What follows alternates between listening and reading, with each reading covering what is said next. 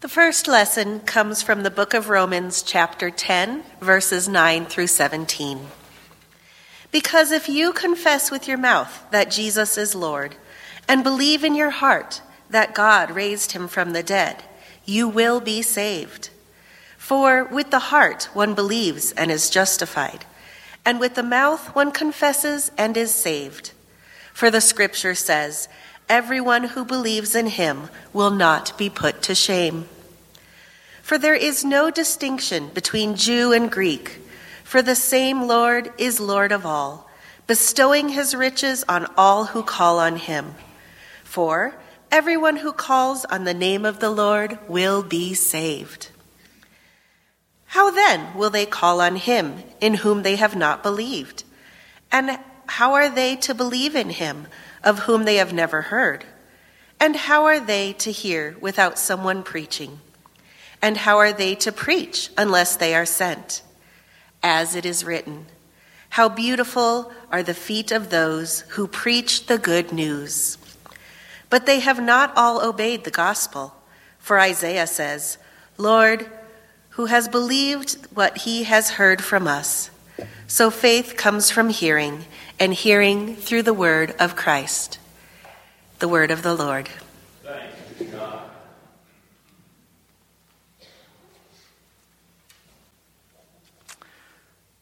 As we continue digging into God's word together today and consider what this text means for us now in chapter 10, and we move on from what we heard last week in chapter 9 about God's heart for us, his motivation to give us this gift of grace that we've been hearing so clearly throughout the book of Romans.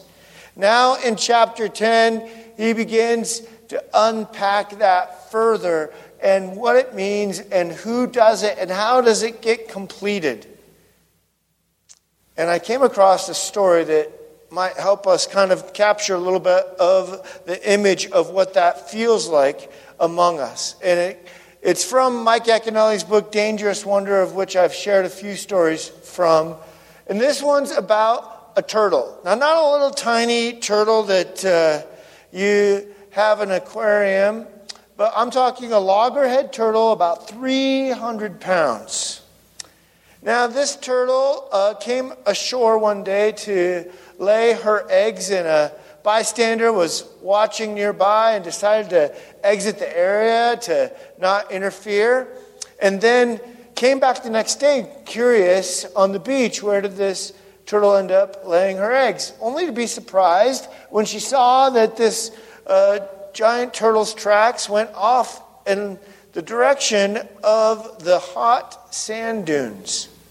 So curious, she continued to follow, and as she followed, she soon discovered her fear. This turtle had gotten itself in a bad position, dried out on these high, sun-soaked dunes. So she, quick thinking, grabbed some wet seaweed from the shore and brought it back to this turtle and covered it to give it some life, called the park ranger, and kind of to her shock and horror, but also amazement, this park ranger, seeming maybe like he'd done this before, came in a vehicle, attached a rope to the turtle, flipped it upside down, and then quickly tore off towards the shoreline, dragging this poor turtle flying back behind them until she was dragged right into the surf. And that surf began to invigorate her again. Soon enough, it seemed as though she'd come back to life and turned herself right over. And I share this image with you today for this one reason. When we come to the gospel, when we come to, in particular, the message of the gospel that we hear in Romans, it sometimes flips us upside down. Sometimes it feels out of control because we realize we're not in control. God is. And maybe even sometimes following Jesus in his control instead of our own causes us to have a little terror, as Yaconelli would write about. But what God does is what that ranger did after having been brought to the needs of this turtle. He brings us to the waters of baptism that we'll celebrate today, or as Ephesians 5 puts it, where the Word soaks us. The water of the Word saturates us and gives us new life.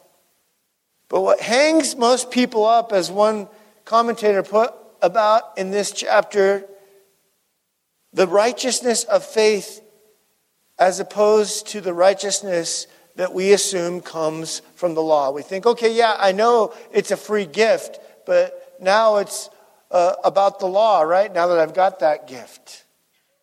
But what we discover in this text, and it's an interesting chapter because the Apostle Paul, who quotes the Old Testament throughout the work that he does in our New Testament as God speaks through him, he frequently quotes the Old Testament. But did you know a third of his Old Testament quotes, of all of them, are right here in chapter 10?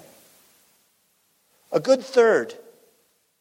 He wants us to know that something new is taking place. Something is being completed. In chapter 10, verse 4, right before the reading we heard today, he lets us know, gives us a clue about what we just heard. Because he uses this word telos, which is in Greek the word for end. And this word telos, much like the English word end, also can be seen as a goal, your finish line. It's not just the end of something, it's the place in which you seek. And what the Apostle Paul wants us to hear and know is that the end had one spend, the goal had one spend the law. But the law was never the end. Christ is. Martin Chemitz, the famous and well-known 16th century Lutheran theologian, put it like this to help us get over our hang-up. If we compare Paul's statement with the dictum of Moses from Deuteronomy 30, which is part of what the apostle is referencing here, the matter will even be clear. In the law, there were, he points out, 3 points. 1, to teach it. 2, to hear and understand it. And 3, and this is the part that's killer, to obey it. Now, relatively speaking, parts 1 and 2 are easy. But it's that third part, obeying, that we just keep falling short of. And so Jesus comes and completes what we cannot. He completes and fulfills the law in a way that none of us can. In our weekend upside down state, drug across the beach, he brings us. By his very presence, he saturates us with his word. And as if to say, hey, this is the point I want you to hear.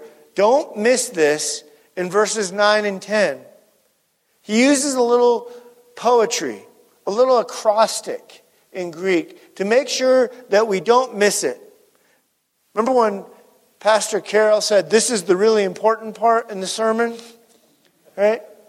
That's what the Apostle Paul is doing right here in verses 9 and 10 with this acrostic. He says, point A, B, and C. In case you missed it, B, A, and C. He's using a poetic license as he tells us to confess that Jesus is Lord, that believe that God raised him from the dead, and to know then we shall be saved. But using that poetry, then he uses it again, right? To believe, to confess, and then to be saved. This becomes the centerpiece of the chapter. He wants us to know and listen to these important truths that we are receiving here, that we're called to confess and believe. First, that Jesus is Lord. There's another interesting Greek word there with our new goal, having heard it, confess, believe, save, believe, confess, save. He now lets us know that what we're confessing and believing in this new end, this new goal, is something important. And that's in the Lord Jesus. The Lord there, for that word Lord, Adonai in Greek, is the same word that would point us back to another Hebrew word, one that by this time the Jews would not say aloud. But it's pointing to Yahweh. The Apostle Paul is letting us know that Jesus is none other than the one true God, the great I am, Yahweh. That's who we are to believe in. And this Jesus, who is Lord, Yahweh, was risen from the dead by the same, as we heard in chapter 8, the same Holy Spirit. Remember the Holy Spirit who raised Jesus from the dead, who's in you and me. So how do we believe? How do we confess? We do it by being soaked in the Word. Even our ability to believe and confess are by the power of the Holy Spirit. It's a gift in and of itself. Of course, God graciously allows us the revelation of His truth to be seen in so many different places throughout the world. And what I mean by that is He gives us evidence. I'll talk more about this on Easter Sunday. From archaeological evidence to textual evidence to the reliability of the Scriptures, and even to eyewitness accounts, ones that really speak to me. One author put it like this, that Jesus' followers reported seeing the resurrected Christ 3 days after His crucifixion. So we have eyewitnesses. He showed them willingly His wounds. His followers believed that the resurrection was allowed, amen, to that this is Yahweh, this is the Messiah. They adopted and continued following Jesus, even though it would lead to their own persecution. Their faith was grounded in the revelation of what God had done. And so we are called to believe in the Lord Jesus, this Yahweh, this Lord, because we have a new end. It's no longer the law, a new goal. It's Jesus. Soaked in the Word, He reveals that to us and gives that to us. And sometimes that soaking can be hard. Sometimes that soaking, like that turtle, quickly, surprisingly maybe even, unexpectedly gives us new life. And it also gives us a calling. We call that a vocation. From the dry and weary land, as we heard in Psalm 63, we now have our thirst quenched by this word.